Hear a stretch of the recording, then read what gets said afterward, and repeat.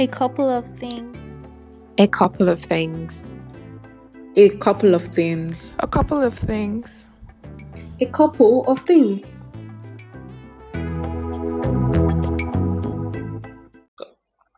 Hi, welcome to episode 8 of A Couple of Things. On today's episode, I'm going to be talking about where to find ideas for your next UX project or how to get user feedback when you can't do full scale research. I'll be talking about 4 sources of valuable feedback that you are missing out on. Hope you learned something and enjoyed this episode. Let's get into it.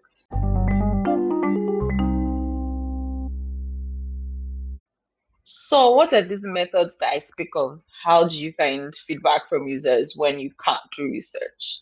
Number one, social media. This is like the easiest one. We know people talk about everything on social media.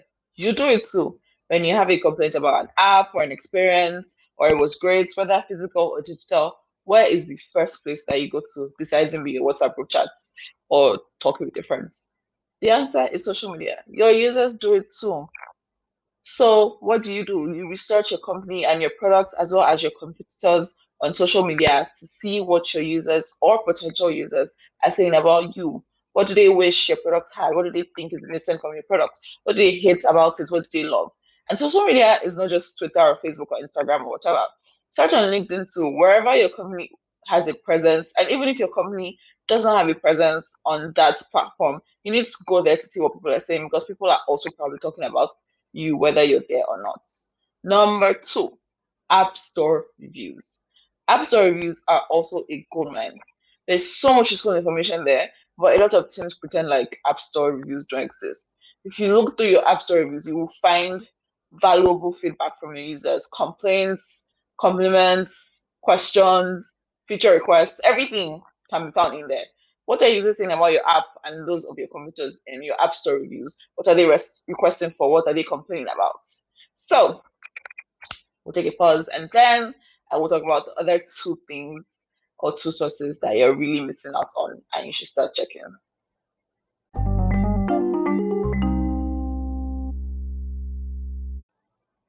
Before I go into the other 2 things, I want you to take a moment and try and guess what they could be.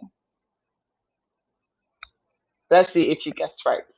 So the third place you can go to is existing studies, aka desk research. There's so much research being done already. People publish their research, and you can use that to find feedback about your user behavior. So companies and research agencies are always putting out one report or the other. For example, Approve recently published a report on consumer fintech experience in partnership with Luca.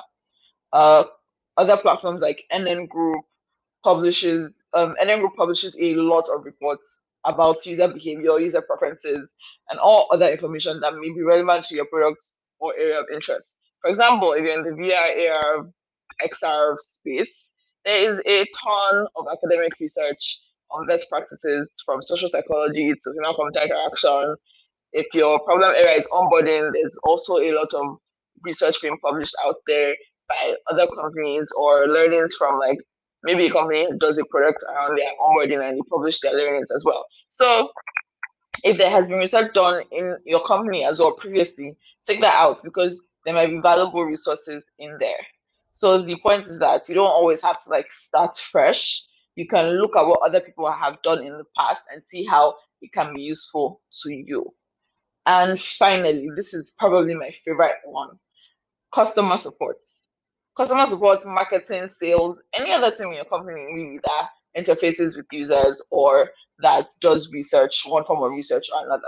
Customer support and all these other ones are so valuable. I've written a whole article about how customer support is so valuable to product development, and I've given a whole talk about it.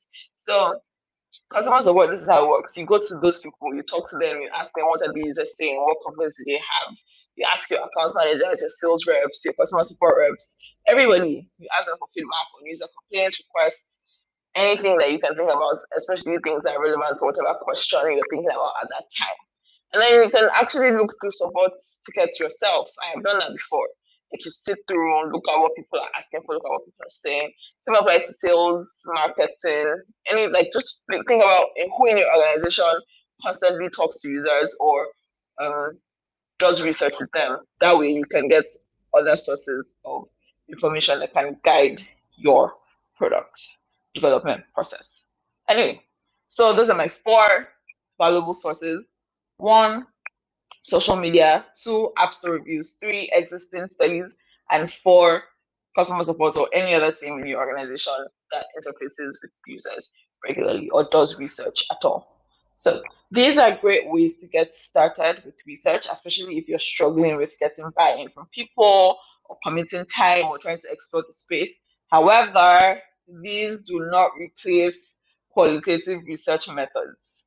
Please don't say because you've done social media canvassing and app store reviews and all these other things, you don't need to do research. These are just starting points to help you. Thank you for listening. If you have any questions, you can always reach out to me on Twitter @Ladetawak or send a voice message on Anchor and I will address it in the podcast.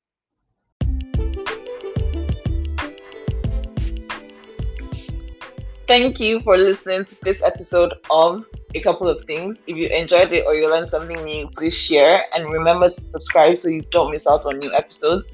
If you're listening or you can rate and review, please leave a review. Bye.